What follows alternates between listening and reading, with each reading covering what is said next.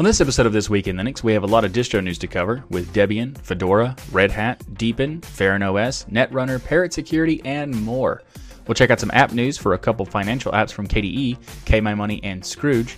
uLauncher, a new application launcher tool, has been announced, and some new services have been launched from Purism and Tutanota.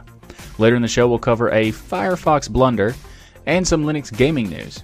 All that and much more coming up. I'm Michael Tunnell with Tux Digital, and this is your weekly source for Linux good news.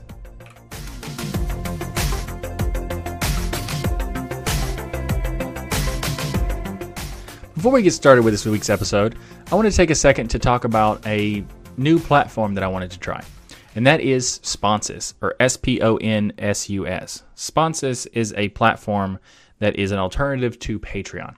So if you're not aware, Patreon and Sponsys are platforms that allow you to monthly donate to the Tux Digital channel as well as this podcast, and that allows me to spend more time and devote more time to developing more content, making new videos, making new podcast episodes, and everything like that. But at the same time, you also get perks and rewards for doing so. So when you donate, you also get benefits of having unedited episodes, being able to join patron-only Discord servers, being able to join this show during the recording, during the live stream that is only exclusive to text chat for non-patrons. But if you're a patron, regardless of what platform, you can join the Discord server and join me on the show, and we can have a conversation during the stream, that kind of thing. So there's many perks that are available for people who are patrons. But Sponsys is an alternative that I wanted to try because it's pretty new. It's only been around for maybe less than a month or so, because it was created for the purpose of combating and competing with Patreon. And the reason is because Patreon has had some issues with some censoring and some deplatforming of people, and there's a lot of the community don't really like a lot of the YouTube community, a lot of the creator community don't really like Patreon. So their Sponsys was one of those people and decided, I'm going to make my own. But at the same time, they were like, well, I want to make my own and I'll just share it with everybody else too, because, why not? So they did make their own, and they decided to let people to sign up and, use their platform as an alternative. And that's why I wanted to try it out to see how well it worked, and to see if it could do what I hope it could do. Now, we're not getting rid of Patreon right now because Patreon is a platform that people are already using, and I don't want to just, make a big mess and move everybody over to Sponsys until I know for a fact that it's a platform that can support it. However, there's also some other reasons why I don't want to get rid of Patreon, and one of the bigger reasons is you'll see in the video of this episode the Sponsys page, and the Sponsys page has a minimum tier of $3 a month. And the reason for that is not because I'm greedy. Whatever you can give me is amazing, and I appreciate it. It doesn't matter. I appreciate it very much. I can't really explain how much I appreciate people who are willing to contribute to the channel. But the amount of fees that are the way the structure of fees in Sponsys makes it not practical to do $1 a month. So let me explain. Patreon has a $1 a month option because they do this transactional pooling system. So essentially, everybody pledges to donate a certain amount, and then all of that money is collected at once, and the transaction fee is applied to the collective total. So that 10% to 12% is not as much on individual transactions. It's on the whole pool, which the Sponsys platform does individual transactions, which makes it a lot more complicated. Because in order to do that, they have to have a transaction or processing company, and the company they chose is Stripe. Now, I am a big fan of Stripe. I've used it in many websites that I've built. It is very powerful, and it's very nice, and it's their fees are reasonable. But at the same time, their fees are high if you are getting $1 in that transaction. So because they're not doing a polling system, they're doing each individual pledge or individual contribution donation is applied to a transaction fee. The transaction fee becomes a lot higher. So The platform fee is actually only 7% for sponsors, which is much lower than the 10 to 12%, which fluctuates for some reason for Patreon. But at the same time, there's also a little bit of an asterisk that kind of makes it a little bit more expensive of transaction fee. And that is, Stripe has this process, the same thing that happens at PayPal as well. You have a 2.9% fee plus 30 cents. So if you only do $1, you're actually tacking on that 30 cents to that dollar, turning it into, instead of 7% to, or 2.9%, it becomes 32.9% or 37%. So it's just not practical to offer a $1 patronage in sponsors because of the way that Stripe does their transaction fees. So that is a very long-winded version of explaining why there's a $3 minimum on sponsors.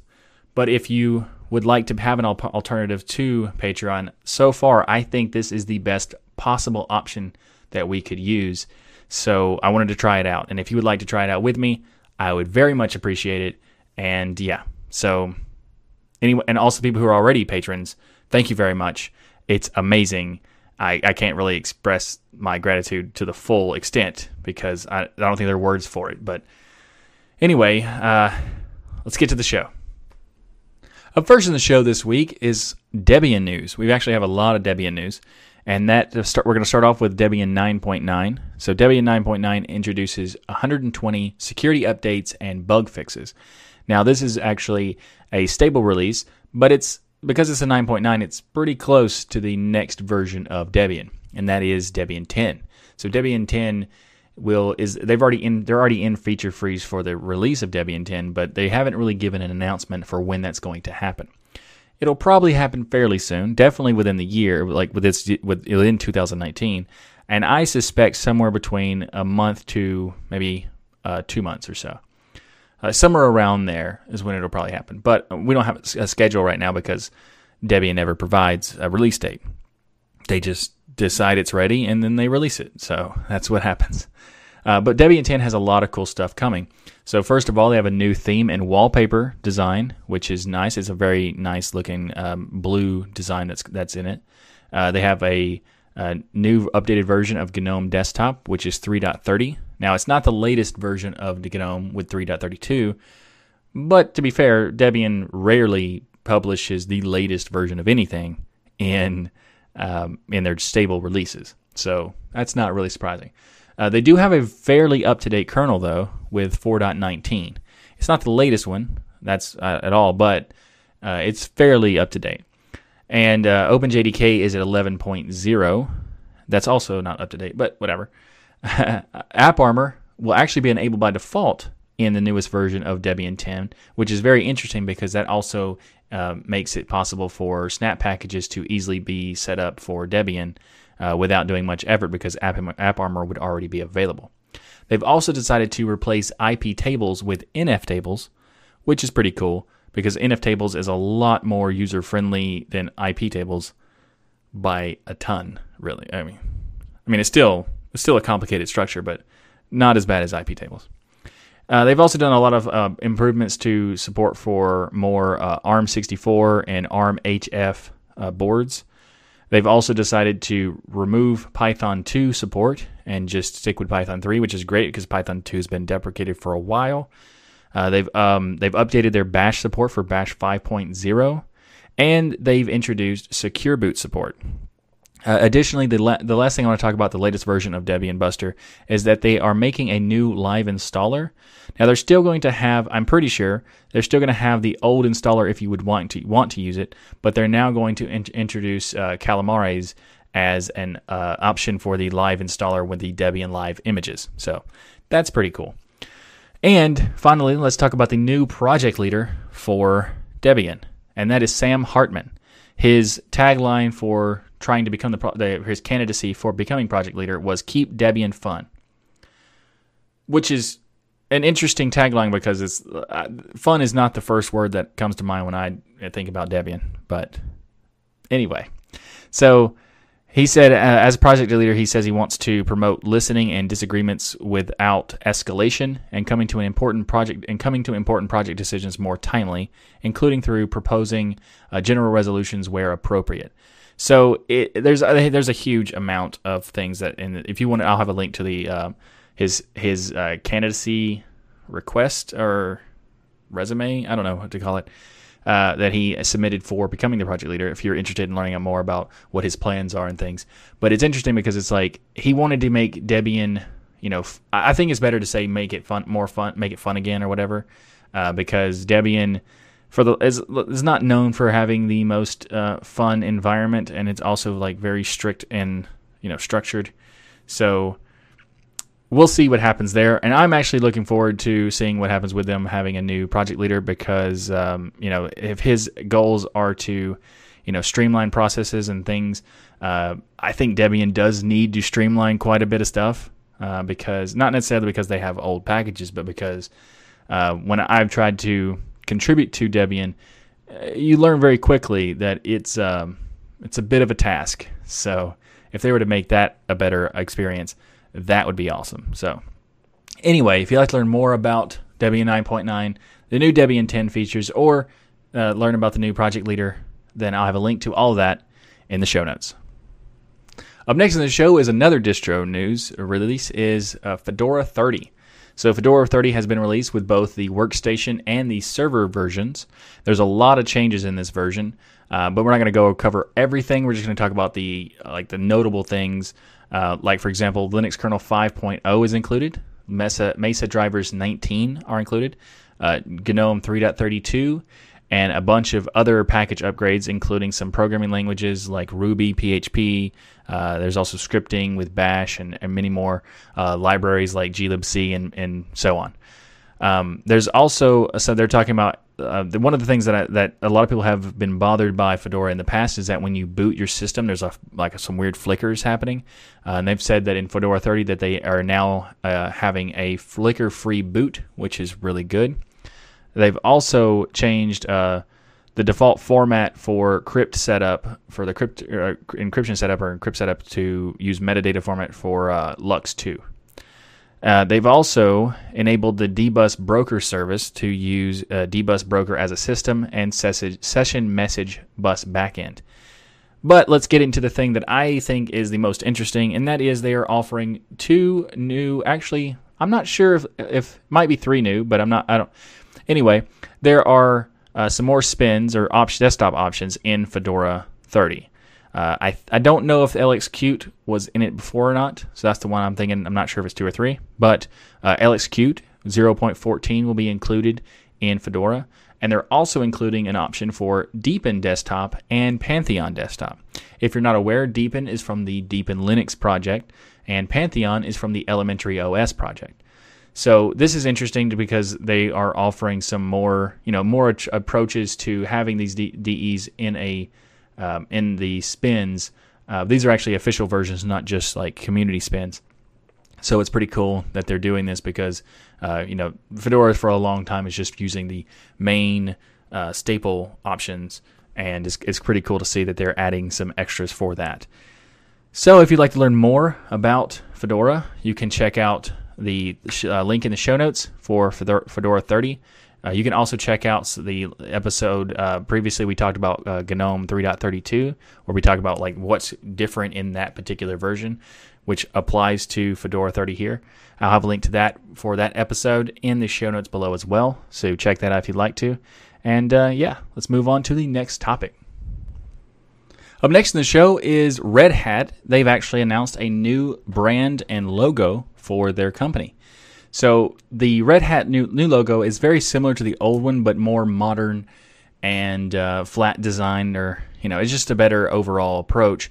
Some people might not agree with that. They might like the older version that had the Shadow Man in it, and some people do like it. I think it's a better option because it's much more modern, because they haven't actually changed the logo in since 1997 or something, and it definitely showed.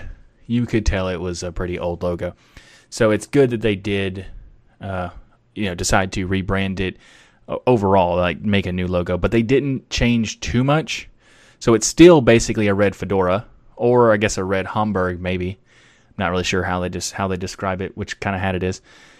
Anyway, it's pretty good because I think it's a nice design. Definitely the more modern approach is better now these days. Of course, they also capitalized the letters in Red Hat and they separated them, showing that the company's name is Red Hat, not Red Hat or whatever, because they used to have a small lowercase all bunched together, and every time someone described it as not as based on the logo, they didn't really like it. So it was like, you definitely need to update your branding if you have a problem with your own logo. So I'm happy that they're doing it, and I think it's a better approach. I think it looks much better than the previous Shadow Man icon.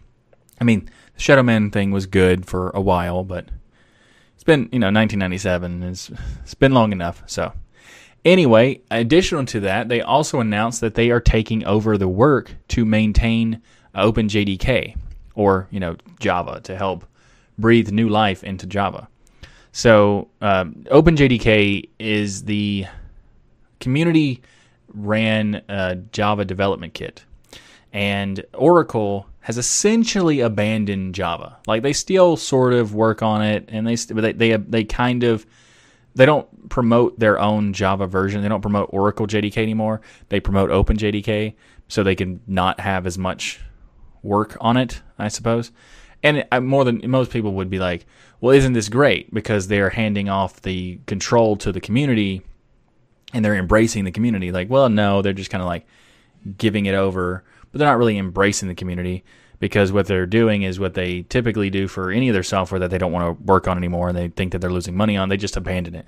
So that's pretty much what happened with OpenOffice and LibreOffice. So OpenOffice, Oracle decided to, ruin, and everybody who worked on OpenOffice decided to leave and create LibreOffice. And then Oracle abandoned OpenOffice, and then Apache picked it up. So I don't consider this really that of a good thing from Oracle's side, but it's really cool that Red Hat is taking the reins of maintaining both OpenJDK 8 and 11. The current version is 12. But it's great because there's backwards compatibility or existing like long-term support options are necessary for people who build on Java. So that part is good. So good on Red Hat for doing that. And so if you'd like to learn more about the reason why they changed the branding, or the branding contest they were doing, if you learn more about that, or if you want to learn more about OpenJDK, I'll have a link to both of those in the show notes below. Up next in the show is some somewhat negative news, but actually kind of a good news in disguise. So the bad news is that Scientific Linux has decided to end development. So Fermilab, not sure, they maintain Scientific Linux and have done so for quite a long time. But unfortunately, they've decided to no longer maintain it and discontinue the distribution. They will still continue to develop what exists right now, and they will still maintain it and provide like security updates and that kind of thing for people who are currently using it. So it's not like they're just dropping it completely. They're not Oracle. So if you are using it, you can continue to use it for the lifetime of the long-term support, or the support term that they have announced. But in the future, they're not going to do any more Scientific Linux releases. They're going to be switching their development to focusing on CentOS as the base, and then create their scientific computing environments and set that on top of CentOS. So that's actually pretty cool, because they're making it possible to use CentOS as the base rather than just use Scientific Linux, which also offers a collaborative approach to other institutions or other companies to work in tandem with Scientific Linux. Maybe they wanted to use CentOS and they couldn't get those tools on there, which made it more awkward, so they couldn't do the collaboration. Now it makes it possible to do so, which is very cool.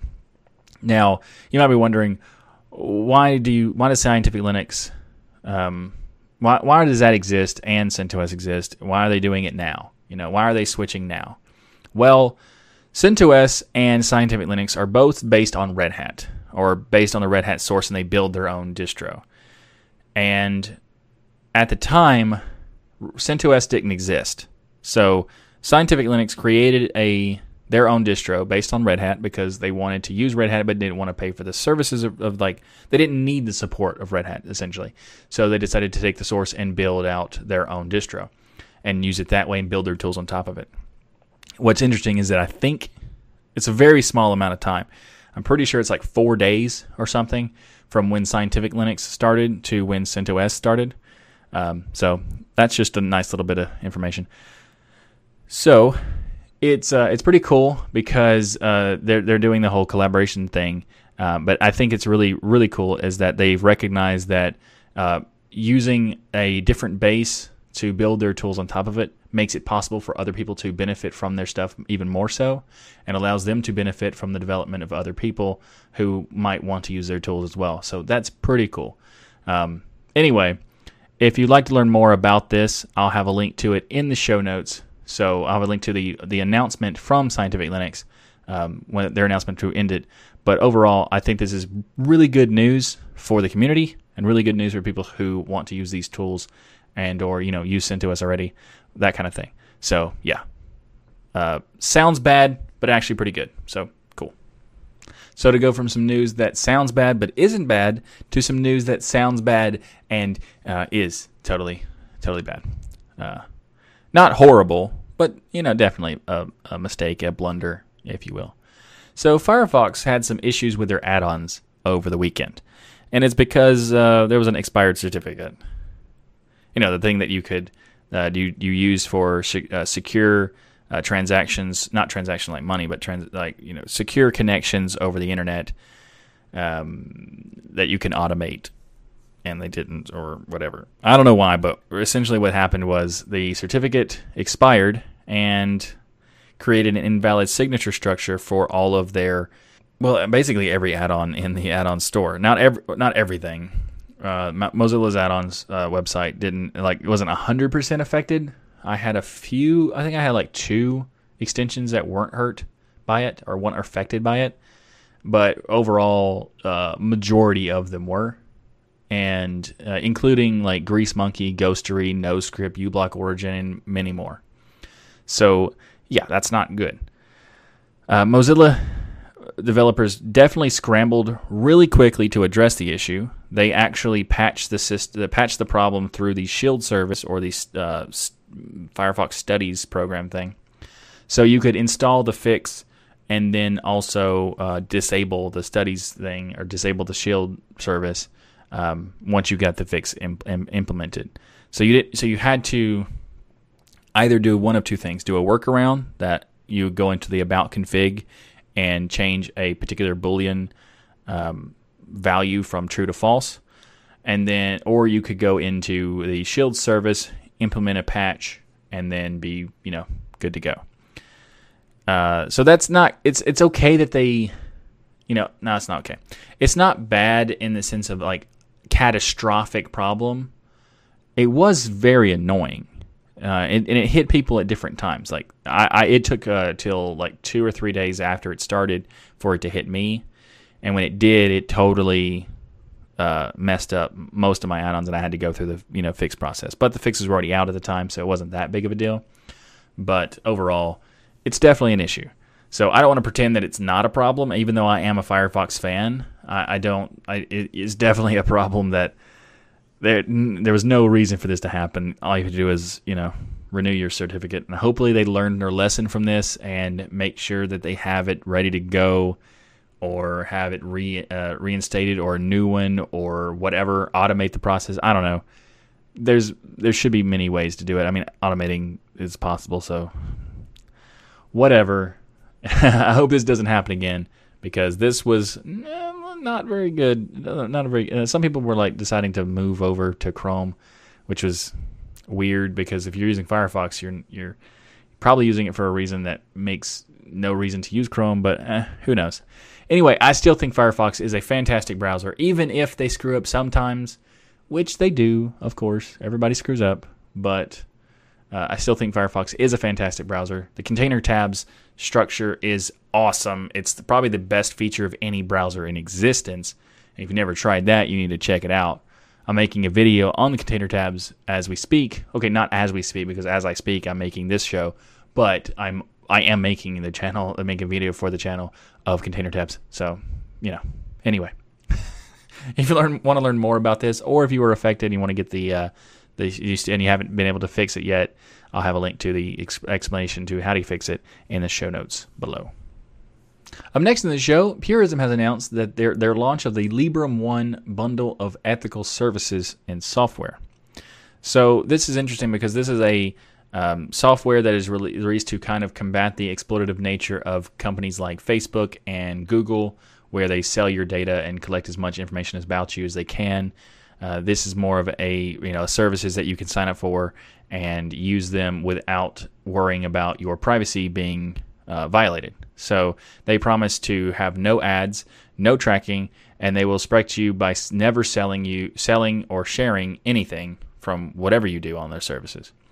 For messages, for instance, they have 3 options. There's public, private, and temporary. You can also, if you want to cancel your account, all data and the account name will be deleted forever. So if you decide to completely leave from the thing, they don't keep anything after the fact. They just delete it all. It's also encrypted, so they have no access to it when you are using it. That's the whole point of like the no tracking and everything. This is a paid service. Will cost about $8 a month or $7.99, whatever. Or you can get a cheaper option by doing it over, like you're paying for a year. Now, the interesting thing is it's currently limited right now. So they've said that they're going to be releasing a lot more applications and services, but they currently only have, I think, 4 right now. And so I think that's kind of weird that they launched it before really having everything ready, but okay. They also are going to do a family plan of $14 a month. So you have $8 a month for one person or $14 a month for 5 people. So that's a cool approach because they're making it more practical for people who are doing it in a group. I like that. But they also have another option where you can do a free version.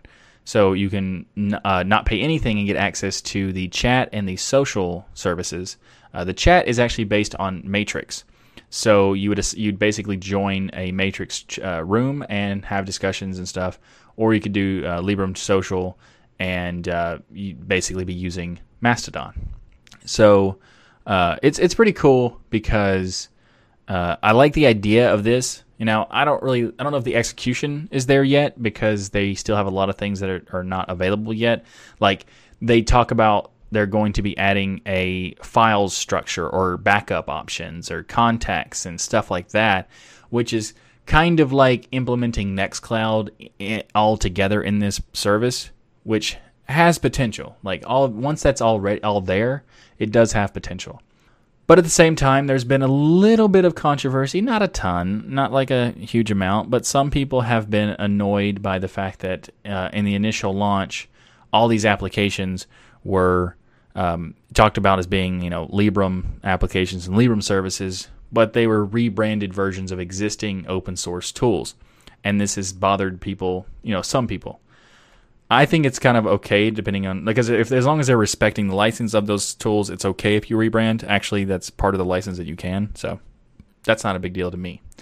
But overall, they've actually come out and responded to this criticism, saying that the reason why they're doing it is because they wanted to provide an alternative to people who don't want to use G Suite or those kinds of things like Dropbox and eventually Dropbox, but those kinds of setups but they do want to still have one particular company that they go to have everything set up for them. They don't want to self-host it. They don't want to have to manage everything. They just wanted to go to one place, get all the stuff that they were leaving, and use it all, for a reasonable price.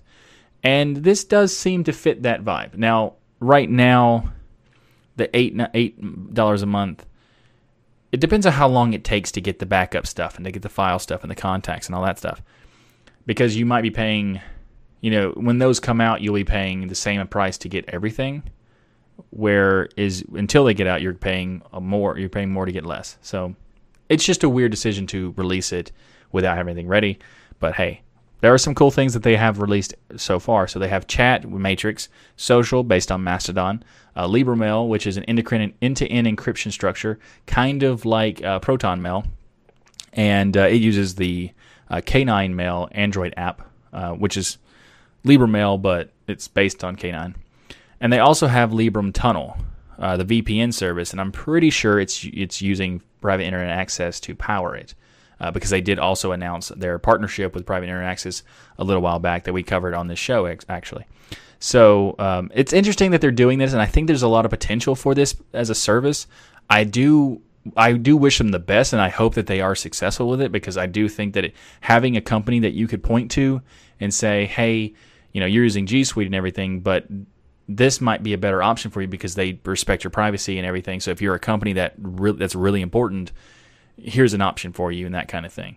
So I think this is great, but it's still a little bit of a iffy thing with the whole stuff not being ready and, that kind of stuff. I don't know.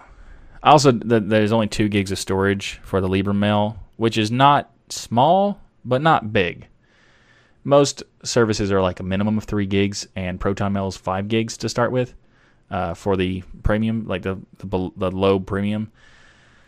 But it's okay. I just wish they would, try to provide some more options, at least, give you an option to pay more to get more gigs. But they did say that they're planning to do that at some point, but we don't know when. So anyway, I'm glad that they're doing it. I think the idea is fantastic. I just wish they'd have waited a little bit longer until everything was ready, because it feels kind of interesting that Purism is doing all this stuff at once, and and some of these things kind of like feel like they have a ton of potential, but they're not quite there yet.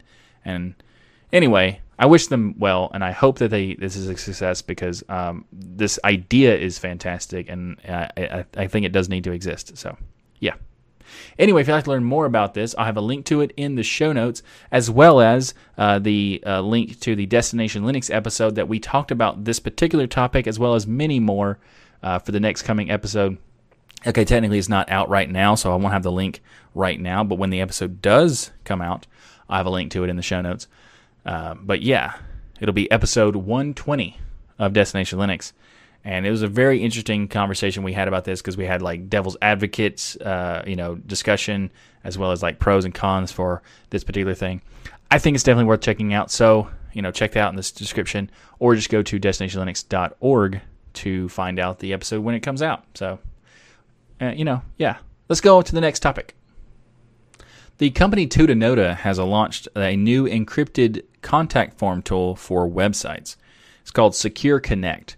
And if you've never heard of Tutanota, we talked about it in a previous episode, but Tutanota is a competitor to ProtonMail in that they are an email service that is a pro or premium email service that is very structured, focused on encryption, privacy, and security, and everything like that.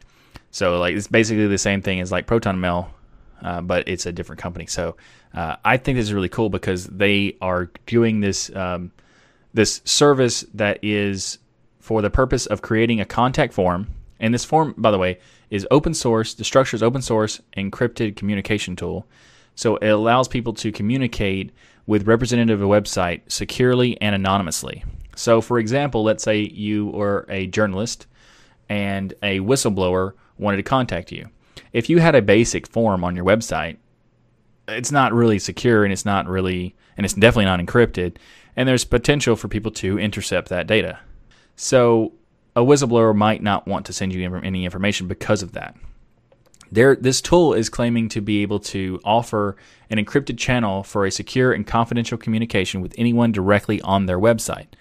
And specifically to support press freedom, they're doing this for free for news sites so that whistleblowers can get in touch with journalists securely, and knowing for a fact that the stuff that they send is only going to the person they want it to go to, and they don't actually have to give their name up front about it.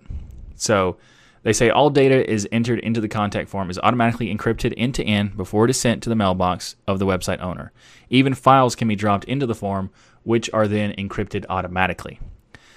So they also point, and in their blog post or the announcement, they also point out that some websites track IP addresses when you visit a website, which is true. That happens all the time. They said that if you wanted to use Secure Connect anonymously, like a whistleblower might want to, they could use the website or access the website via Tor browser, making it a completely anonymous, direct communication with that person. So it's a really cool idea, and I think this is it's surprising it took so long for this to exist, but I'm happy to see it now because this would maybe change the freedom of the press to the point where people are more willing to give information that they would want to, but are worried that it might get some backlash on it.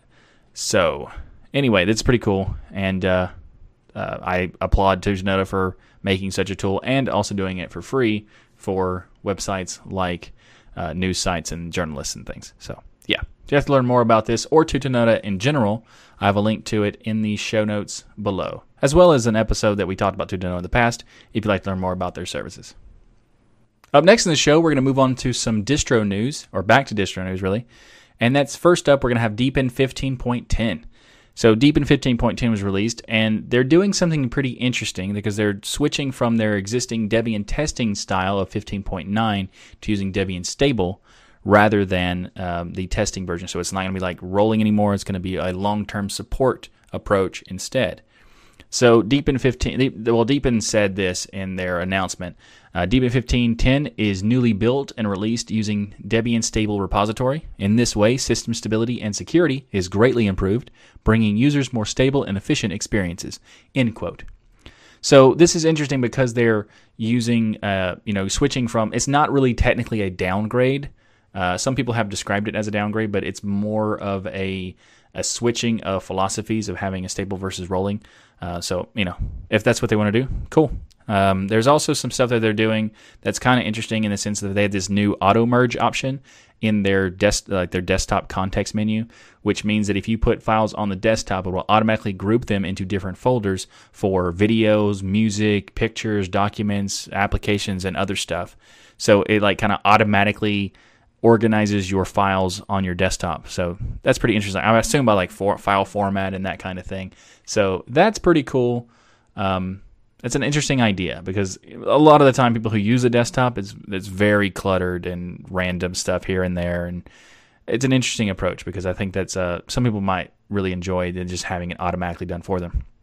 They also done a lot of improvements for the performance and bug fixes and all that kind of stuff. But I think the most interesting thing that they're doing in this particular version of 15.10 is that they're replacing their window manager. So Deepin desktop environment is the desktop environment they created for their distribution, and it's known as probably one of the prettiest desktop environments available for Linux. It's definitely in the top 3 for sure. But there's always been an issue with their system kind of being clunky, like a little off. There's some things that it has a nice polish, but the functioning back end is kind of missing something. And I think that they've basically acknowledged that and have decided to drop using their own window manager, their custom window manager, and are replacing that with Kwin of all things. So this is very interesting to me, anyway. They say that using Kwin makes it it's because it occupies less memory and has better performance, providing smoother user experiences. So this to me is very interesting because I want to see how the usage of Kwin works out for them, and I wonder what other distros who ship Deepin desktop environment will do with this change and whether they'll implement this approach. Because I think that the main issue with Deepin is that it looks really good, but it's pretty clunky as well. And kind of a big issue with Kwin is that it's very, very polished functionally, but not that great in the appearance structure. So, I mean, Breeze is a great theme. I'm not saying that that's not, but there are some things that it's not really well polished. It's kind of, there's so many different things that it can do, and it's so, the controls are scattered here and there. I'm curious what's going to happen because of the approach that Deepin takes with their polish and their attention to detail as far as design, using Kwin as their back end to do it. That could be a really great combination. So I look forward to checking that out when they have it ready. It's the first release, so it is technically ready. But I'm saying like they probably haven't had a lot of time to develop that polish for it. But I'm checking to see. I'm very curious to see what ends up with this, because this has a ton of potential to both have a great back end and a great front end and all that. So it'd be really cool to see what happens with this, and also what happens with other distros if they're going to ship Deepin like that, or the Deepin desktop environment, and how that works out there too. So anyway, if you'd like to learn more about this, I'll have a link to the release notes for Deepin 15.10 in the show notes. Up next in the show is an update for 4.6 of Parrot Security. So Parrot Security is it's kind of like Kali Linux. It is a penetration testing distribution, and this latest release is actually like a point release, but it's changing quite a lot and adding a lot of cool features. So they've actually added OpenNIC support in a non-serve to let users switch from the system DNS servers to using the OpenNIC DNS resolvers. So that's interesting, as well as having better OpenVPN support. They're also enforcing HTTPS on apt now, the apt package tool. This is interesting because apt doesn't really require HTTP by default. So because some repositories don't, we've talked about it in the previous episode before, but some repositories don't, use HTTPS, and therefore they would break in certain mirrors and that kind of thing. So that's why. But this is cool because they have the option by default to use HTTPS, and if it doesn't have HTTPS, it does a downgrade for apt in order to use the other version. So that's an interesting approach to it. And but another thing that I like about this latest release is, they've added KDE Plasma as a version or desktop version for their distro.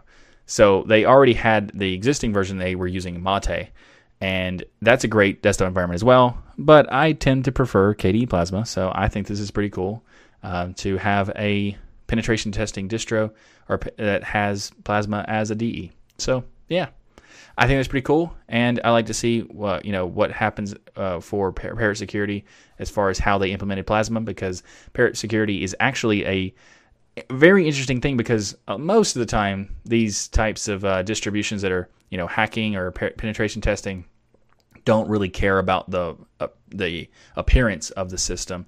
They only care about the function, which is understandable because it's a purposefully made distribution. However, Parrot Security goes beyond that and also does make a really nice looking interface for their system.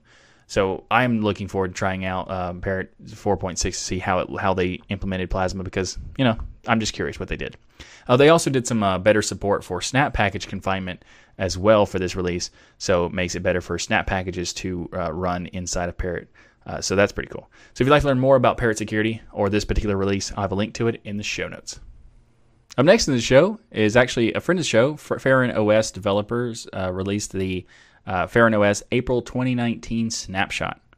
And this is actually pretty cool because they've done some interesting things for their installer. They have this out-of-the-box experience, or the OOBE structure for the latest release of Farron. And this is where you can choose the codecs and the layout, and whether you use a light and dark mode or having a custom accent color, choosing whether animations are toggled on and off, and that kind of thing in the installer before you actually install the system. So that is a pretty cool idea. So you get to be able to customize it before you even install it. So that's cool. They've also updated and modified their the theming for the GTK2 and GTK3 structure, so that it blends better with the darkened theme, as well as overall improvements to the theming for Farron OS in general, so make it more cohesive and everything like that. They've also updated the window borders to make it so the title bars are consistent with the new theme, just putting a lot of effort into making it consistent with overall, like, all the new changes that they've done. So this is pretty cool. They've also decided to do some improvements to their welcome screen. I'll have a link to the full blog post about this, so you can find out everything that they did, because there's quite a bit. But one of the things I was interested in it was that they have implemented the KDE Neon User Edition repositories. They put that into the mirrored into their repositories for Neon Bionic, so you can have the repositories of Neon, allowing you to have packages like basically the latest and greatest KDE packages inside of Farron OS, which is pretty cool. Because Farron OS right now is based on Cinnamon. I think they're working on a KDE Plasma version as well, but their main version is Cinnamon. So having all the different latest and greatest packages from KDE via the KDE Neon User Edition repository is a pretty interesting approach to it, because you kind of get like the best of both if you whether you use GTK or Qt or whatever. That's an interesting idea. And there's also a lot of cool custom. If you never used Farron OS, there's a lot of interesting approaches, like ideas that he's done in their development, because there's like a lot of customizations for design, the way it works and feels, like the workflow of it. Overall it's pretty cool that the amount of work he's done over a fairly short period of time as well. So if you're curious about checking out Farron OS, I'll have a link to the April 2019 snapshot blog post in the show notes below.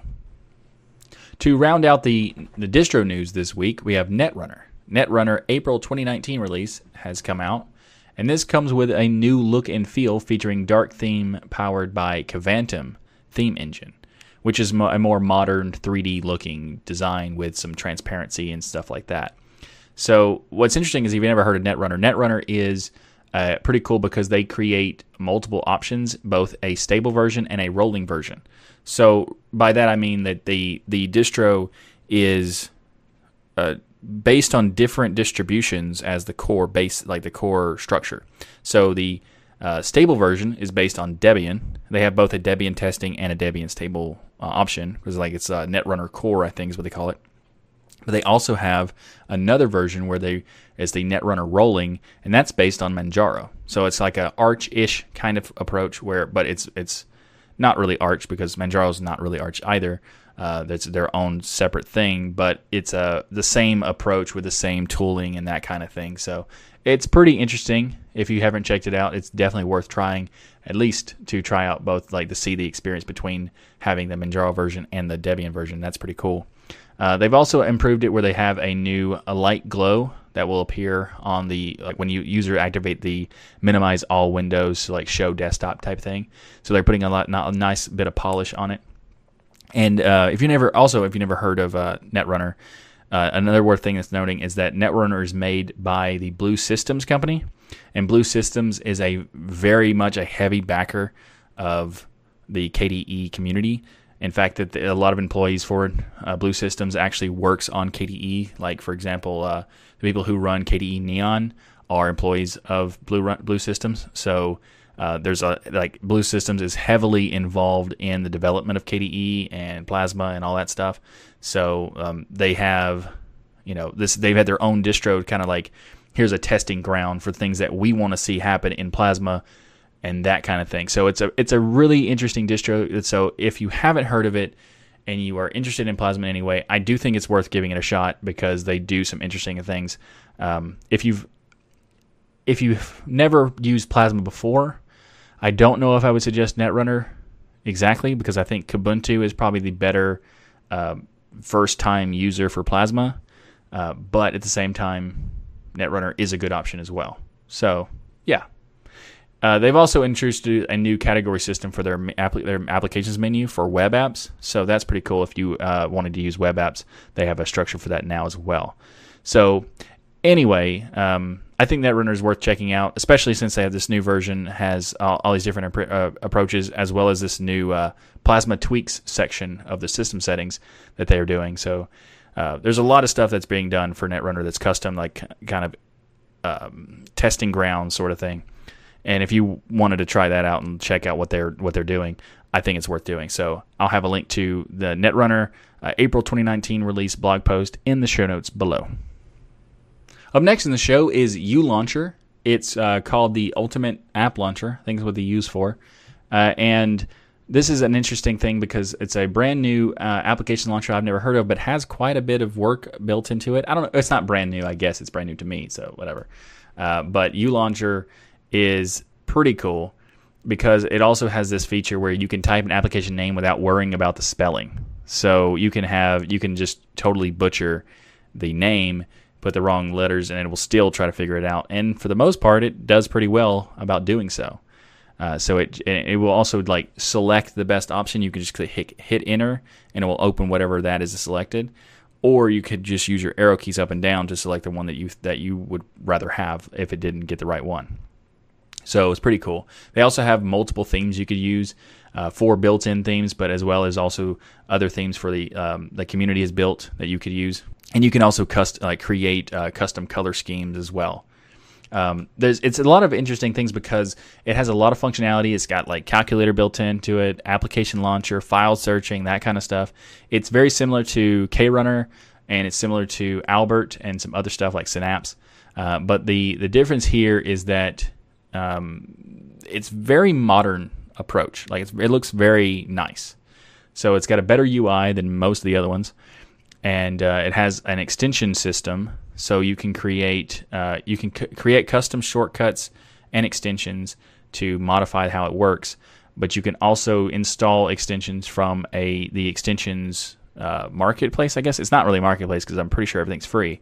But it is like third-party extensions you can get from their website. So you can check that out, and I think it's pretty cool. I've only used it a little bit to kind of test it for this episode, but so far it's pretty interesting. I would definitely say it's worth checking out if you don't have KRunner. Like for Plasma users, we have KRunner, which basically does the same thing, and it's built into the Plasma desktop.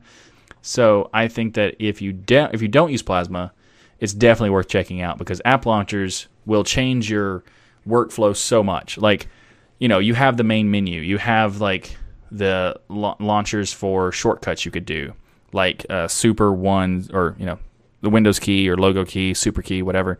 Windows 1, 2, 3 will launch, and some desktops it will launch like whatever's in your pinned to your taskbar and that kind of thing. Or you can hit the super key and launch the main menu and that kind of thing. But at the same time, the app launchers are so much better. They provide so much more features. You just get used to doing it this way, and once you get used to it, you kind of want to always have one. And so I guess if you want to change your workflow, check out uLauncher. But anyway, it does look really good too. I got to say that. So a lot of these app launchers don't look that good. This one definitely does. So if you are interested in checking out uLauncher, I'll have a link to it in the show notes. Up next in the show is the latest releases for some financial applications created by the KDE community. One has a unfortunate name, not very good name, and the other one has a really good name. And so I think it's good. It's clever, but at the same time unique, I think. So first off, we'll talk about KMyMoney. That's the one that's not a very good name, but it's a very good application and has a lot of cool features. And if you wanted to do both your personal banking and your business banking on your desktop, KMyMoney is a great option for that. Scrooge, I'm pretty sure, is more geared toward the personal financing stuff. But either way, they're both great applications, so there's that. KMyMoney has better integration with online banking services. It has new function to make a new transaction from anywhere inside the app. They've done improvements to the tagging system. There's a lot of performance improvements and bug fixes and all that, so it's really good. And it's pretty complicated to get used to setting up these applications. Even someone who's like very technical, like the financial apps, are just like, okay, you say so. But it's really cool is that they have the online banking stuff, so it can like automatically pull in your transactions from your bank account. So you can automatically do budgeting that way. So rather than having to go and manually type in the expenses reports and stuff like that, it will pull it in for you. So that's awesome. And Scrooge is the other application, Scrooge with a K, which that's cool because it's it's a finance thing. It's based on Ebenezer Scrooge and spelled like with a K because of the KDE thing. I like the name. Okay, I like it. Anyway. This new version has a new feature for a tracker with running balance in the operations page, better performance in the dashboard, and monthly reports, as well as really overall performance in general. And they've also done a lot of bug fixes. I think both of these applications are really good for what they do, and if you are interested in looking for a financial or budgeting application for Linux, then check out KMyMoney or Scrooge in the show notes below. Up next in the show is the latest release of QEMU virtualization system. They have improvements for various architectures like ARM, HPPA, MIPS, PowerPC, RISC-V, x86, and more. There's new options to configure or launch a Spice client GUI with a similar UI to the QEMU GTK, which is very cool. They've also got support for out-of-band command execution for QMP, which can be useful for post-copy migration recovery. And they've improved the tracing and error diagnostics for network block device. Network block device. This is very cool. QEMU is one of the most powerful virtualization systems for Linux, and if you have never used it before, you definitely need to check it out. It's very good. So QEMU 4.0.0 has been released, and I'll have a link to it in the show notes. So we have some unfortunate news to talk about, and more fortunate for me because I'm a big fan of the game, I guess. For people who don't play the game, they don't really have a reason to care. But Epic Games is at it again. They have acquired Psyonix. For those who are not aware, Psyonix is the maker of Rocket League, which I'm a big fan of and talked about on the show multiple times. Sorry for those who are not interested in that game, but I am, so there it is. Anyway, Epic Games is, at this point, they're notorious for doing horrible things to companies and games and stuff. In the sense of like doing exclusives, purchasing exclusive rights to games so that people who are using Steam can't play them, and all this other nonsense. But this is not just purchasing an exclusive. They have actually purchased Psyonix, the company itself that makes Rocket League. So not only did they purchase the game, they purchased the entire company, which is kind of interesting in a sense of like the history really of Psyonix, because the guy who started Psyonix was a developer for Epic Games. I don't think he worked specifically for Epic Games. Psyonix used to create custom stuff for Unreal Tournament, used to build a variety of different stuff that's like based on Unreal and all that stuff. So it's not like they didn't have they didn't have a connection in general before this. They really actually had a really deep connection. They worked with Epic a lot of the time for a long time.